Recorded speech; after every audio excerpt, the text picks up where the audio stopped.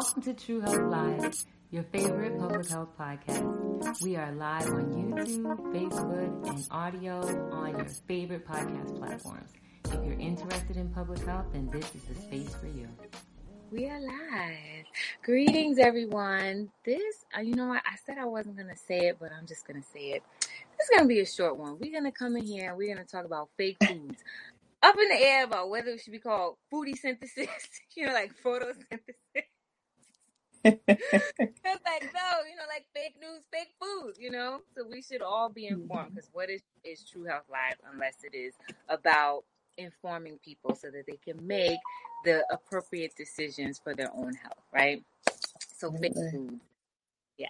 I am Deidre Sully, and I'm joined by my co-host, Precious Stephanie, also known as Yakira Eden. And so that is what I will probably most likely be referred to here. Okay. Yes. I don't know why I'm messing with a pillow. So we have to say, it is nice where we are. And so you'll see I have like a little bit of a different background. I'm outside. Why not, right? Why not? Why not get some air and have like a change of scenery? So, fake foods. So, what prompted it? And I was telling here Eden earlier, I was like, it was all these posts that have been coming across my feed. And I'm sure it's because of, the algorithm and whatever it is I was looking at before. Like fake eggs. And apparently these things are not new. They've been going on for almost 10 years at this point. But like, all these different videos of fake eggs, news reports of companies creating food from plastic. So trying to make nutrients from plastic, and as a response to like food shortages and things like that, which we saw an influx of like during COVID, like there, people were down or sheltered in place, if you will. And they didn't necessarily have the bodies or the manpower to actually process the food and do the work on the farms. And a lot of food went to waste, which is unfortunate. So they're thinking about these ways on how they can create nutrient dense edible things. I don't even think it's fair to call it food.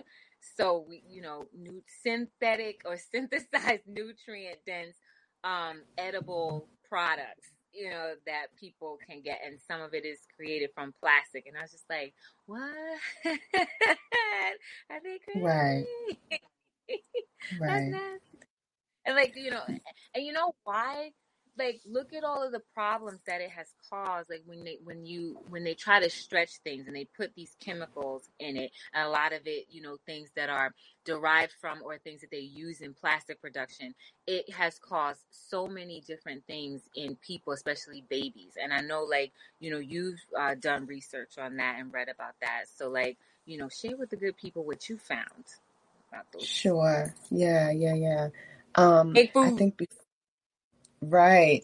I think before I even get into that piece, I wanted, and you've acknowledged that, the synthetic food, or edible, I don't even want to say edible product, but the food product, whatever. I don't know what we want to call it, but those products, and peace mastermind, like peace, Akuya Bisa, those products, I want us to reframe even how we're perceiving this truth, right? This has been in existence. These products, these items have been in existence since Lucky Charms and Fruity Pebbles in the 80s, 70s. Okay.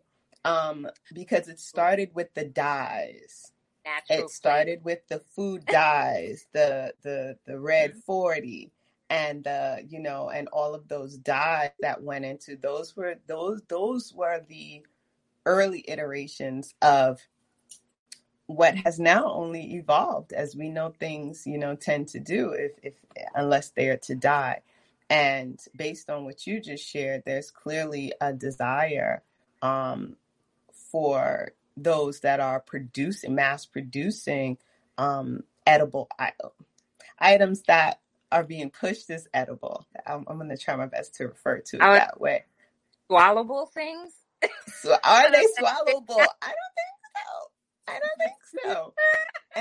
And I will say also, Yeah, no.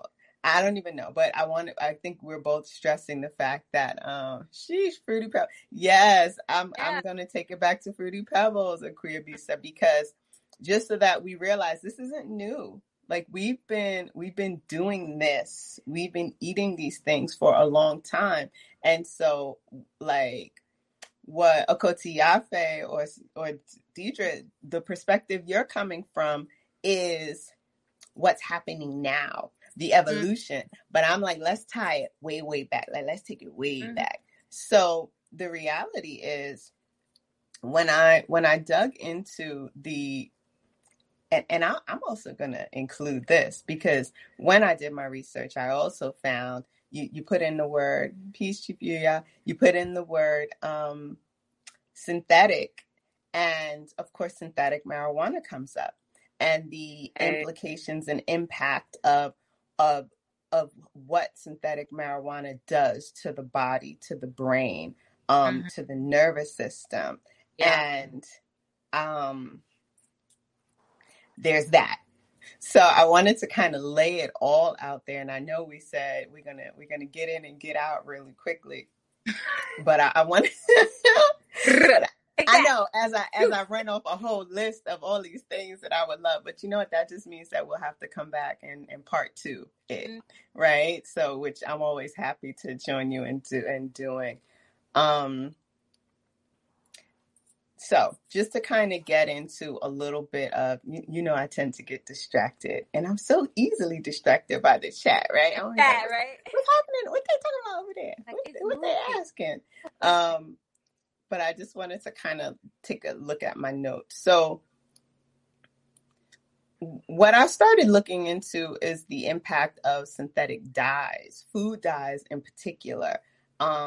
And, my perspective is always like not necessarily the brain, but mental health, right? And we know a lot of the connection has to do with our brain health for everything in our body. And what they found in studies with youth is that the memory and learning and was greatly impacted once synthetic food dyes were introduced by way of course, the diet, right? Because that's where these things are deposited.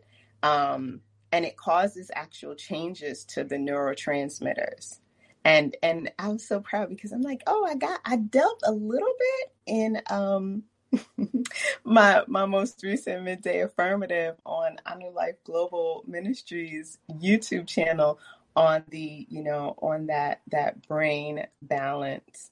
And we spoke a little bit about neurotransmitters and their role in sending messages to the body. And so when I thought about how food dyes and even our children in particular are impacted, it made me wonder, like, how much of the ADHD and inability to be attentive to instruction and direction is actually coming by way of this synthetic food that is put right before them, that are put right before my children, and other children, or much less what's on the school menu. And I know as you were speaking, what also came to mind, though you didn't touch on it just yet, are the fake food products, also known as too impossible to actually be believed as real or unbelievable meat. Like, I don't want to give them their actual names, but let's lump that up in there as well. So make sure that, again, this platform is always right. It's like, it's always to make sure that you're being an informed consumer, not just of where you seek your medical treatment, but what you take into your body, period. So look at the ingredients. Start there. Yeah, because a big thing of those too good to be true things that they call meat. Right. They are synthetic, right?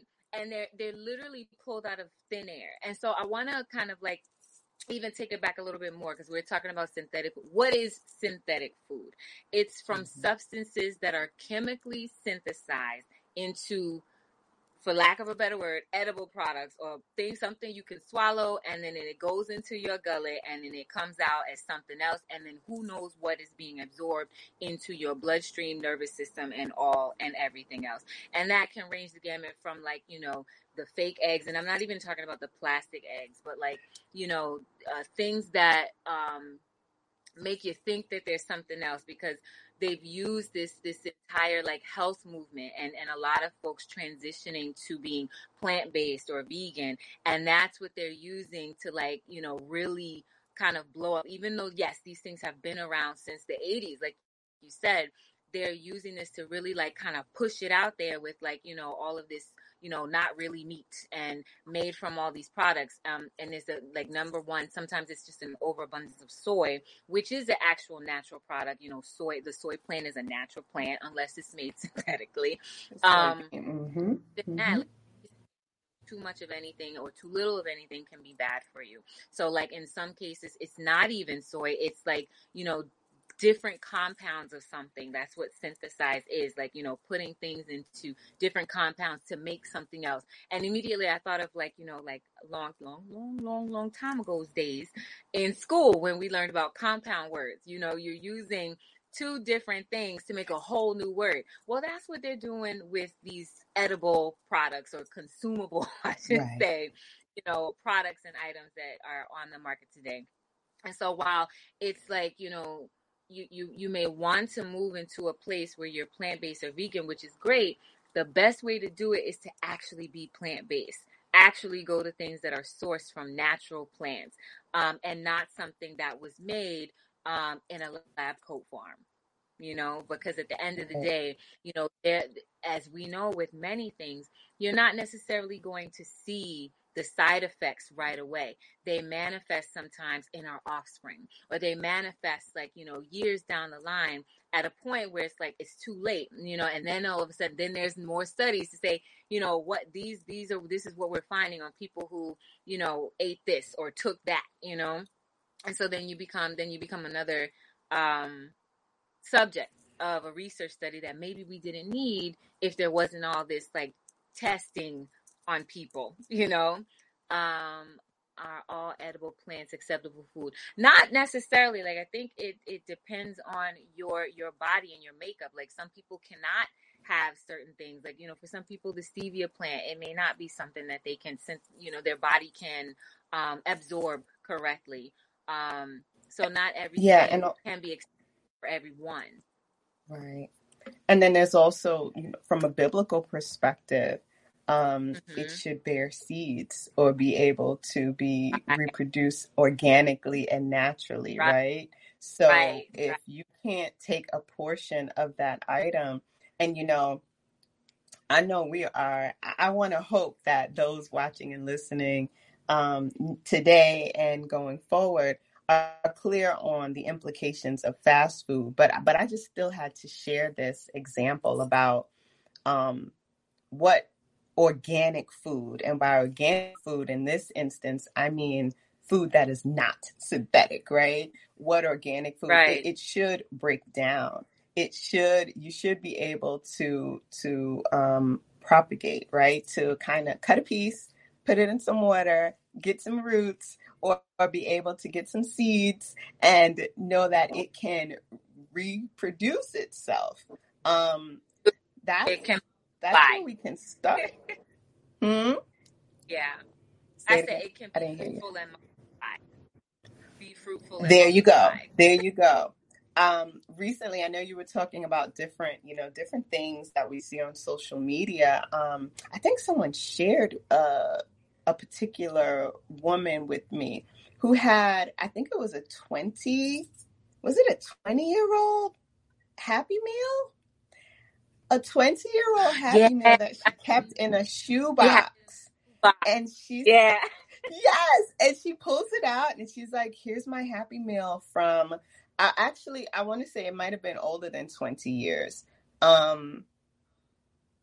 Poison sumac has seeds. Well, no, poison sumac is nothing poisonous. No, we are You not may not advocating want that the food kids that go starts with eat the up word a bunch of poison. poison sumac and You don't want things. poison ivy either. Like, Right. Nothing's gonna swell up the tongue and let's not talk like that. Like nothing like that. That's not what we're advocating. you know what? That's really taking us to encouraging us to be even clearer. So thank you, Chief Yuya. You need to be informed, right? So getting a book on herbs, and especially if you're like foraging, I've never done it. I look forward to doing it, but I look forward to doing it with people that are experienced and can say, we don't eat that, we can't eat this, and these are the reasons why. And even when foraging, I want to say that I have heard it's important to be cognizant of where you're foraging, because the soil can be like treated, or it may not be the best area to be pulling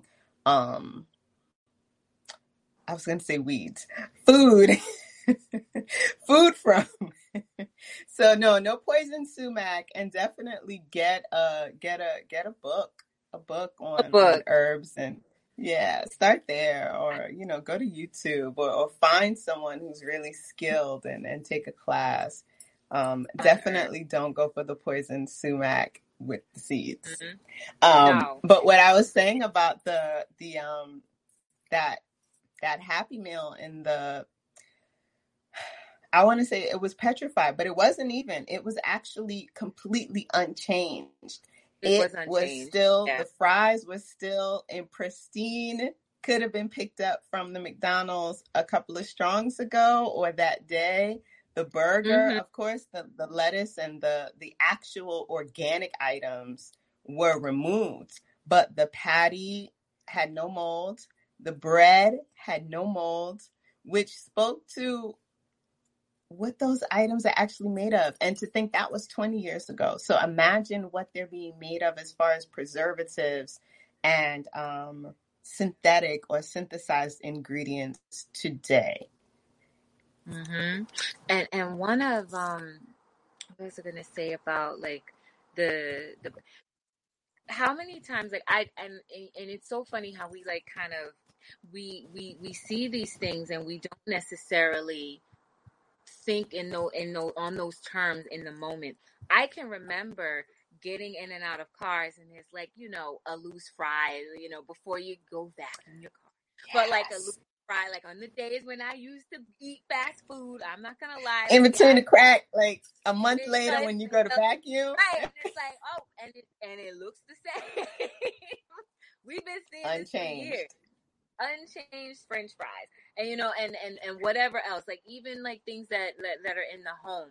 So we have to start like really looking at labels and really being cognizant of what we're taking into our body. And not only that, like as more and more synthetic and synthesized foods, synthesized nutrient products are being pushed, it's like making sure that we are aware of and understand the new jargon, right? Or artificial food jargon. And a lot of it is like, even in the names of these foods, like, unbelievable, or like, that's not possible. And I'm trying to like skirt around the actual word, or, alternative, even natural flavors, which is something that is, old, like since, before I was born, like the natural flavors phrase hides a lot of things, right? Ooh, piece of candy. Ooh, piece of candy. The natural flavors hides a lot of things. And we even discussed this, in the first episode when we talked about like the hair products and like the phthalates and things like that. Those get kind of hidden in natural ingredients arena. So when you're reading the labels and you're, if you're, looking at this podcast and you're thinking like, oh, am I taking in things that are, synthesized nutrients or synthetic foods? If you're reading labels and you see something come across your basket, cart, whatever you call it, and it says natural flavors, you're going to want to call up that company, because they're supposed to be able to tell you what is exactly in it. call them up. And if you have a problem, don't buy the product. If they can't share with you like what's in that product, then it's not something that you probably should be. It's probably something that you shouldn't be ingesting. Right. And I know when you opened this particular topic this evening, you spoke about food shortages as a part of the history and motivation for synthesized food items described as food. Items, right? Items, yeah. Fake food. That's what we call it, fake food. Right.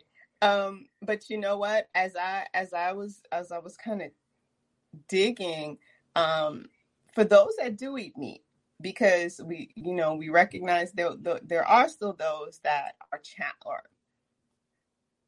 challenged still by the decision, or some that it may not be a challenge. This is just how I choose to eat.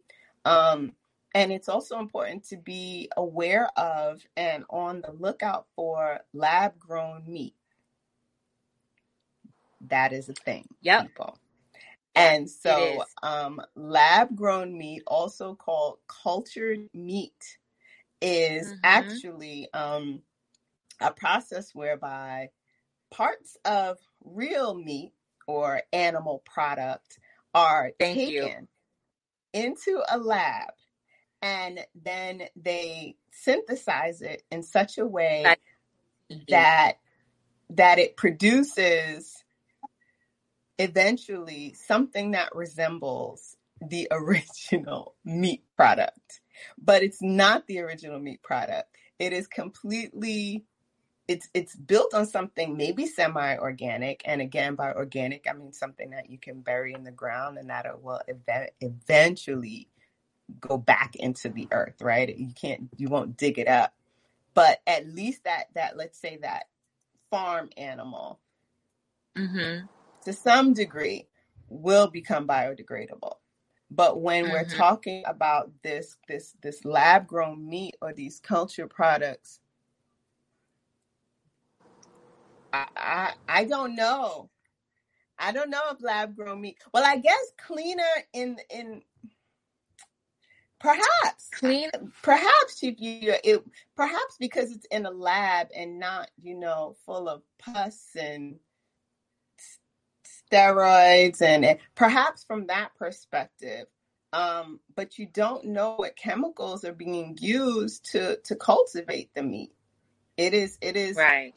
Perhaps it might be cleaner, but it is definitely a less organic food product. That would be my No, I don't think so. I think the environment that's not being good. grown in it's probably that sterile lab environment, right? That that they need to make sure that no other contaminants are coming in. But it doesn't necessarily mean that it's cleaner for the body, because if you're putting chemicals in the body, then it's not cleaner, right? And even if we discuss it from even a biblical point of view, right? The meat, there are specific meats that we are allowed to eat if you are, going from that point of view.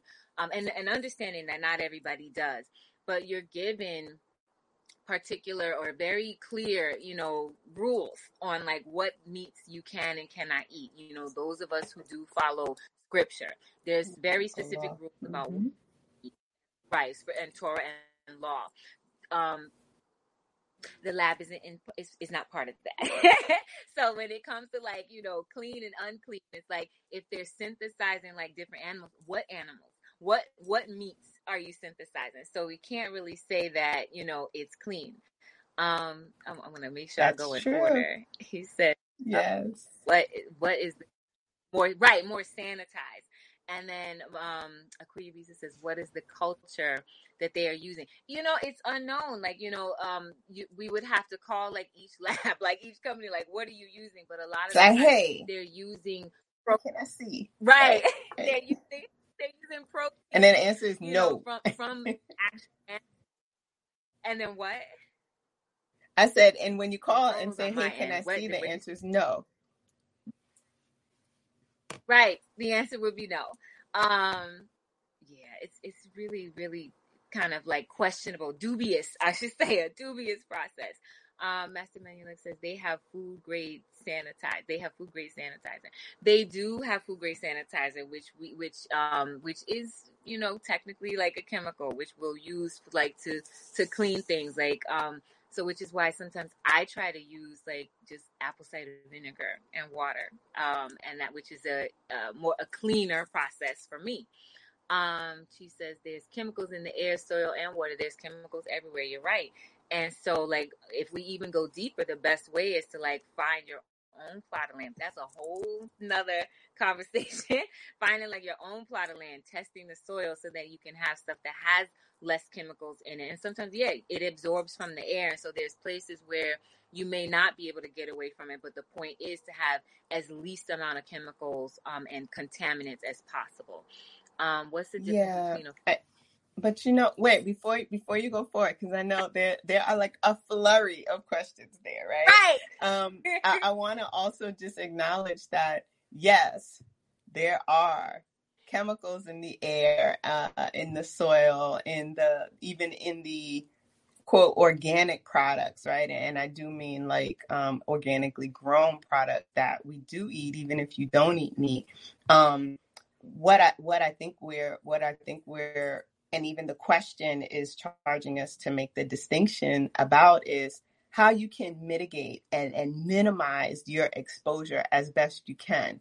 It's kind of like if we're talking about skincare products, yes, we need to maintain our skin and moisturize our skin, but do you go to organic olive oil or coconut oil or shea butter as opposed to the local product that's on clearance on the shelves of your local drugstore? You know, you're minimizing the amount of exposure to those chemicals by at least choosing to use something more organic on your body or ingesting something more organic. So yes, even if we buy a plot of land, that land is going to be right here. And it's quite realistic to assume that the soil, the air quality will still be the same air. We don't get different air because we want to be set apart. We get the same air, but it's like the more set apart, the more intentional we can be about our living,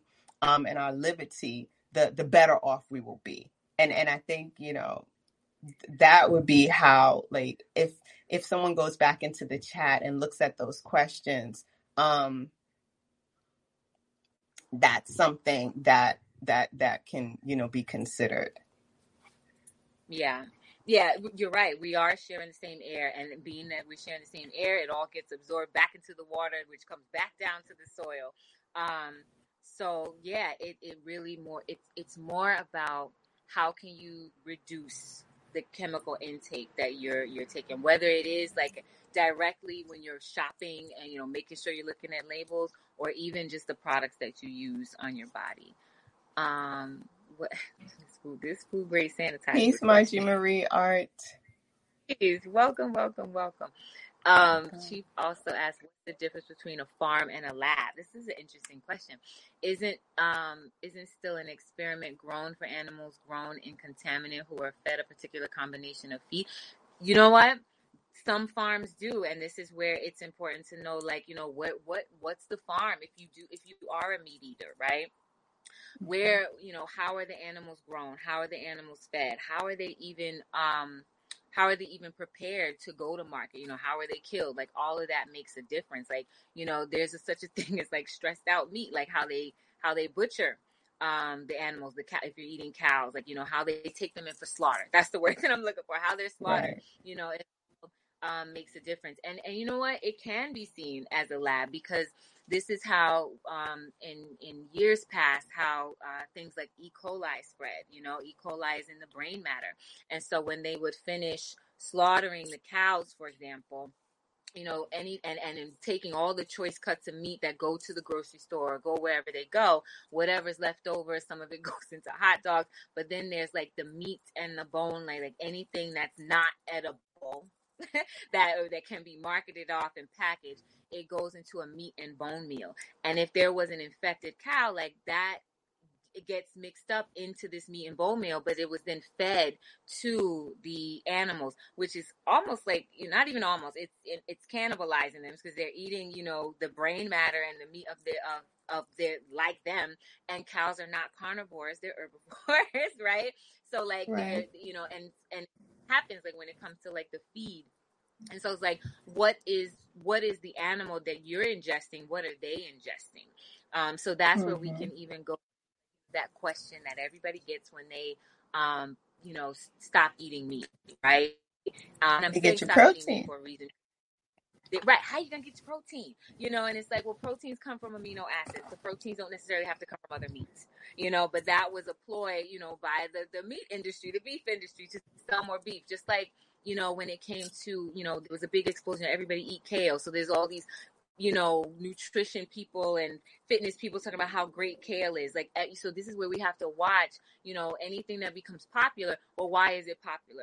Most likely because the farmers want to sell it. So like, back to the question, sometimes, yes, it is an experiment. So if you are going to be a meat eater, or even if you are plant-based, like it makes more sense to even think about like where the food is coming from. Is it locally grown? Okay, then what are they doing on that local farm to, grow the plants or even feed the animals? Like it's all important to find out. Food grade sanitizer in the lab to clean the meat off. This is why it's good to know, like, in some books, herbal books, what are some ways that you can clean your products, or clean even, the things that we eat off of, the utensils. What are some natural products that we can use to clean? So like I said, apple cider vinegar and water is a really good way to like soak your vegetables, soak your fruit. Fruit not so much, because you don't want, too much of the acidic to like seep into the food and then it tastes like something else. But like, these are really good ways to clean the food. Clean the utensils, clean anything that you're eating off of, instead of looking for the chemical based cleansers to clean your natural food. These questions are really, yes, they are, and they should, because the show is about like how we can get information so that we can be healthier. Not always just thinking about what's the new legislation out, but like, what are the things that we can do for ourselves?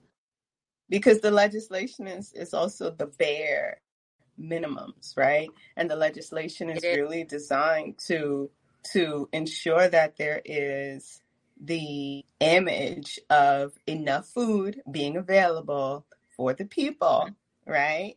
So that they can continue to be good workers and feed the machine. So that is why there is the inception of synthetic foods. And I know there were several other questions. Like trying to scroll so down. Food grade sanitizers. Oh wait, yeah, I'm not even sure which one we're up to. So you answered the food lab. So food grade sanitizer in the lab to clean the meat off. I don't know that's what food grade sanitizer is used for, but perhaps it is. I don't think it's to clean the meat. I actually don't know what the process is for cleaning meat in a factory, or if there is much of a process. I would imagine there is, but what I thought Master Menelik was referring to by food grade sanitizer is even like the sanitizer that's used to clean surfaces is very different, especially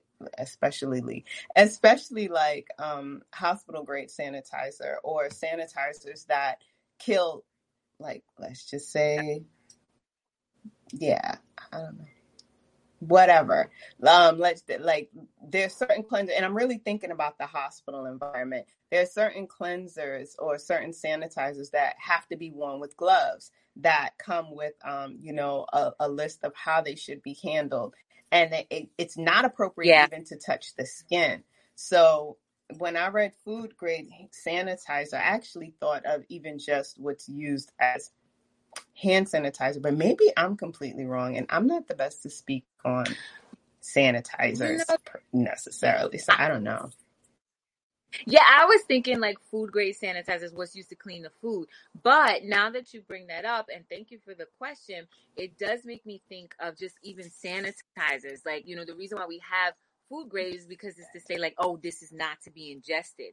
But even thinking Right. about like, sanitizers in general, like, remember when hand sanitizer, right, first came out, and we had to learn it's not good to necessarily use it all the time because it even kills good bacteria. There is such a thing as good bacteria, right? So like when we're using these items or these products that are chemically based, what are we taking away, right? Or what are we stripping that maybe shouldn't be stripped away? Mm-hmm. And I don't know that I have the answer to that, but these are things that we should definitely be thinking about as we're shopping, right? Right. Planning. Peace, Margie, Marie Art. Chief says, well, what is we're talking plants? Is not a farm a laboratory for plants and fruits too? Oh, it's a natural lab. We're talking about white coat. Yes, it is a lab. You are exactly right. Yes, it is a lab, but it is nature's laboratory, right? So what we're talking about is the white coat labs in a building that is, thoroughly sterile. It's not from nature. It's not greenery. The only greenery is what has been grown in a test tube under a microscope with beakers and syringes, etc. So yes, like, we can look at like the farms as a lab, or, where plants grow as a lab, but is a natural laboratory, right? Because even when we think of like cross germination, sometimes that happens naturally. But if it happens naturally, then it's meant to be. But like we can see like pluots, that's not even a thing. It's like a plum and an apricot, crossbreed. So that's I've what never we're even talking heard of it. I'm like, oh, what did you about. say? Pluot. And I think whatever comes first, it depends on how they germinated it. So the plum, I guess, is the more dominant. Like I remember, like when I was reading, like it, and it's a thing. It's sold in grocery stores, pluots, and of all grocery stores, I won't mention the name, but they were recently, kind of under fire in the media for a lot of their products coming from another country, and they're very known for being whole and organic. So I'll just say it like that. And I knew it. Yeah, and they carry things like pluots, and I'm like, is that a whole? I don't know about that. It's a hybrid. So it's like, right, hybrid fruit. So it's not a problem to like go to, some of these stores, but it's because, for some people, like where else are they going to get their food? Because they may not have the opportunity to farm. So it's really being pushed to be mindful of agricultural jargon, like the new jargon when it comes to synthetic foods. Read the labels, get books on herbs and know what they are, know what they're from, know what they look like, right? So that when you're in there and you see a label, like, hey, maybe this isn't mustard greens. Maybe it's something else. Know what they smell like, right? We recently went strawberry picking. You could smell the strawberries. We didn't smell like the chemicals from pesticides. You can actually smell the berry, what it's supposed to smell like. So these are some of the things that we should really be like thinking about when we're buying food. What do they smell like? Right. So I know Master Menelik says, if I'm up to the right question, isn't there also poison in the plants since they're around all of these pesticides? Absolutely. So that's what we were, I think I was just stressing with the earlier question by Chief. It's really about minimizing as best you can your exposure and making sure that we're aware that there are poisons and toxins everywhere. I mean, if you turn your faucet on anywhere, you are getting poisons and toxins in your water, right? Unless you have a home-based filtration system that's addressing that. Oh, is there something in there with you? Okay. I'm trying not to laugh. Don't make me laugh. Okay, and then I don't know if it's organic. He looks kind of lab grown. You're gonna make my tummy hurt. Don't do it. Okay, so Chivia says, are there still diseases in organically fed cows? Absolutely. Like, would they only transmit slightly irritated cow disease, or are they more susceptible to full-blown cow heebie-jeebies? I'm gonna say it's full-blown cow heebie-jeebies. So this question actually makes me think of organically fed cows, okay, I'm gonna go to the next comment when he says the food grade sanitizer comment was a joke. So I'm thinking the full blown cow heebie-jeebies might be a joke. But yes, that's why I just say I'm going with food grade heebie-jeebies. Like, that's what it is. That one is clearly a joke. Like, right. I'm like, okay. But what I'm saying is that what the cows and what the animals are fed is really key. And a big thing is, and I know the question was about organically fed cows. And again, thinking about people who may listen to this show, like maybe they're not able to get everything organic, because we do know that things that are organic are expensive. And a lot of that is because the process to actually get the organic approval or certification is not cheap, and so many people cannot necessarily, local or smaller farms can't afford it. So what I will say is it's really key to know how the cows are fed, because a lot of times these cows are fed antibiotics, right? And so if you're a person that is not necessarily natural, right, and you're eating meat that is has been laden with antibiotics because they've been given to the cow, what happens is you then naturally build up a resistance. So when in the event that you actually do need antibiotics, it's really, sometimes it can be difficult to have the accurate or response to antibiotics, because you've been ingesting meat and food that has been over medicated. So that then transfers to you. So again, these are things that we have to think about, when we're eating things, and if they're transferring to us like that, how are they even transferring to offspring? Our offspring, human offspring, that then create, part of this conversation, excuse the plane, when we're talking about the synthetic foods, it even means how the meat is grown. There's this new salmon. It's actually not new, but there's a group I think in Canada, and they're growing salmon. These salmon have been bred in a lab. And part of the fear is that they will get out into the wild and breed with the natural salmon. And it's so then what do we have there? Then what are people going to be eating? So all of these things make a difference. And why do they do this? Because, there's similar to the chicken and the eggs and the clone chicken, it's well, we need this because these things are in high demand.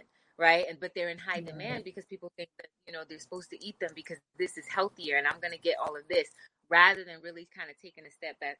How can I, eat healthier without, trying to get the same taste, or, get, I want to be able to mimic what I had before, or I only eat this. So, I'm not really going to pay attention to replicate it. Right. It's fine if it's this. And so those things, they actually take a toll on us later. Right. Right. Staphylococcus. Oh, and thank you. Yeah, she was giving me, I was drawing a blank on what the, what hospital grade sanitizers used for. So those are some of the infection staphylococcus. Yeah. Thank you for that. Our resident nurse. Right. She knows about those things. I know, once we were having a conversation about the MRSA, and I know that's one of, you had mentioned, that's a thing of it. And I'm that's one of my biggest fears is because I know, and one is enough, to know people who have contracted MRSA, because it's flesh eating, in hospitals. Is there anything that they can use, to prevent that? What do they use? And I'm thinking well, what is the chemical that they use to prevent that? What is it that you have to use to kill off whatever? Well, that's a whole, I mean, I'll just say, without even getting into it, there are national patient safety goals. The Joint Commission, which accredits all hospitals in the United States and other countries, they pretty much use Medicaid, CMS, Center for Medicaid Standards, to determine how a hospital is to conduct itself or govern itself. And Mercer is actually a part of what are a higher level of priority goals for every hospital, or managing Mercer. And those are called National Patient Safety Goals. And that's like the quickest and dirtiest version of explaining there are serious protocols in place to ensure that that people don't contract Mercer, and that you shouldn't be overexposed to antibiotics, so that you have a less likelihood of your body becoming resistant to antibiotics, which is what makes you susceptible to some degree to Mercer. But I know we promised to like keep it short, and it's always so good and spicy. So we had a lot of good questions. So I'm going to let you go through the balance and let's see where we get. Some of these questions. Staphylococcus sounds like something from Sesame Street, like Snuffleupagus. Like staph infection, staph. And it is nothing like that, okay? Right. I remember like being an RA in undergrad, and one of my girls had a staph infection. I remember us all being like, "Ugh, cootie!" It's like, nobody wants a staph infection. So yeah, it's nothing that is Sesame Streetish at all. Meat and processing plants is sprayed down with acid. For some meat products like beef jerky is soaked in ammonia. Right. Would you just drink a cup of ammonia? But this is where being informed is so important, Who knew that? How many have eaten beef jerky? Who was the WWE wrestler? WWF. I'm going to say WWF because that's what it was at my time. I think they lost a lawsuit. They had to rechange the name. But who was the guy? Like, there was the whole wrestler who was like, jerky. I forget his name, which wrestler it was. He wore red and black. Yes, and he had like long hair because he got endorsed. That was his endorsement deal, like with the beef jerky. Right. It wasn't Rowdy Randy. Never mind. Never mind. That's not his name. Don't know. Someone will put it in the chat. I know someone's memory is long. I'm sure somebody will put it in the chat. Yes, and they also would, how some of the meat would be red, and you think, oh, it's blood. Like, yes, some of it is blood, but some of it is actually like a red dye that they would spray to make it look red dye 40 to make it look more fresh. But that's actually old news at this point. But if you didn't know, now you know. Not even such a natural lab. Plants don't grow perfect. No, they don't. They grow perfectly in straight rows. And chickens do not inhabit the same spaces as bulls and horses in nature. Absolutely. So this is why, at least in our community, in our new, it's like, I was going to say you keep what you kill, but that's Game of Thrones. No, it's not. That's something else. You don't hunt, right. You can eat what you kill yourself. What you kill. Right. You eat what you kill. So if it's not something that I hunted down, for survival, that is part of, meat foods that I can eat, then it's not going to be ingested into this body. Point blank, period. Don't worry. Yes, I'm not even going to read that. A lot of foods don't have much of a smell. This is true. I'm going to channel Akoti Marie. True. A lot. And Chief US says a sense of smell is super primitive. We don't smell much. Imagine our sense of smell compared to a mouse or a dog. They will bypass food that doesn't smell right. It all has a smell. This is very true. And if the food doesn't have much of a smell, then that tells you that you should not be eating it. And the smell might just be chemicals. And so it's like, how acclimated have we become to some of these things that we can't even smell them anymore, right? Mm-hmm. You're very Jim Ross. There it is. Yes, I saw it. I was like, Jim Ross. I knew it. Okay. And it was WWE. I was like, okay, right. It changed to F. And I'm like, I got confused when the change happened. Right. I'm like, I don't know. I remember Step Into a Slim Jim. That was it. It was Step Into a Slim Jim. Mm-hmm. Step into a Slim Jim. Yes. It was Jim Ross. Jim Ross. Right. Okay. There's beauty in growing old. It wasn't Jim Ross. Well, that's that for beef jerky. Yeah. I hope you stop it. All right. So that is our show on synthetic foods. Let me just go over again. It's synthetic foods created from substances that are chemically synthesized into something that is edible. Does it mean you should be eating it? Absolutely not. So when it comes to, and this is where I'll say this. This is why when people ask me like, oh, are you vegan? I say, no, I'm plant-based. And the reason is because like a lot of this, vegan movement has been, as my sister would say, like bandwagoneering, where people just jumping on like, yeah, I'm vegan and da-da-da-da. And some of it does come from people not wanting to harm animals, which is nothing wrong with that. But then it doesn't mean I'm going to go to something that gives me the reminiscing of eating an animal by taking in something that is synthetic. There are so many different foods that have great flavors that you can try. And again, being plant-based or even being vegan or vegetarian, pescatarian, you have to do what's good for your body and eat whatever your body needs. But if that is the case, make sure that you are informed on what that thing is that you're buying, where that meat is coming from, what farm it came from, what the cows are being fed, what those chickens are being fed, were pesticides used in the growing of the fruit or the plants. Like these are all important things to know.